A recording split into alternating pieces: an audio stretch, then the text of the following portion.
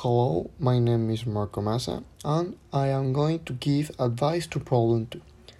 She or he should talk with your roommate and ask him polite not to try to put his clothes in the closet or in the dirty clothes. This is the best option since it is solved by speech.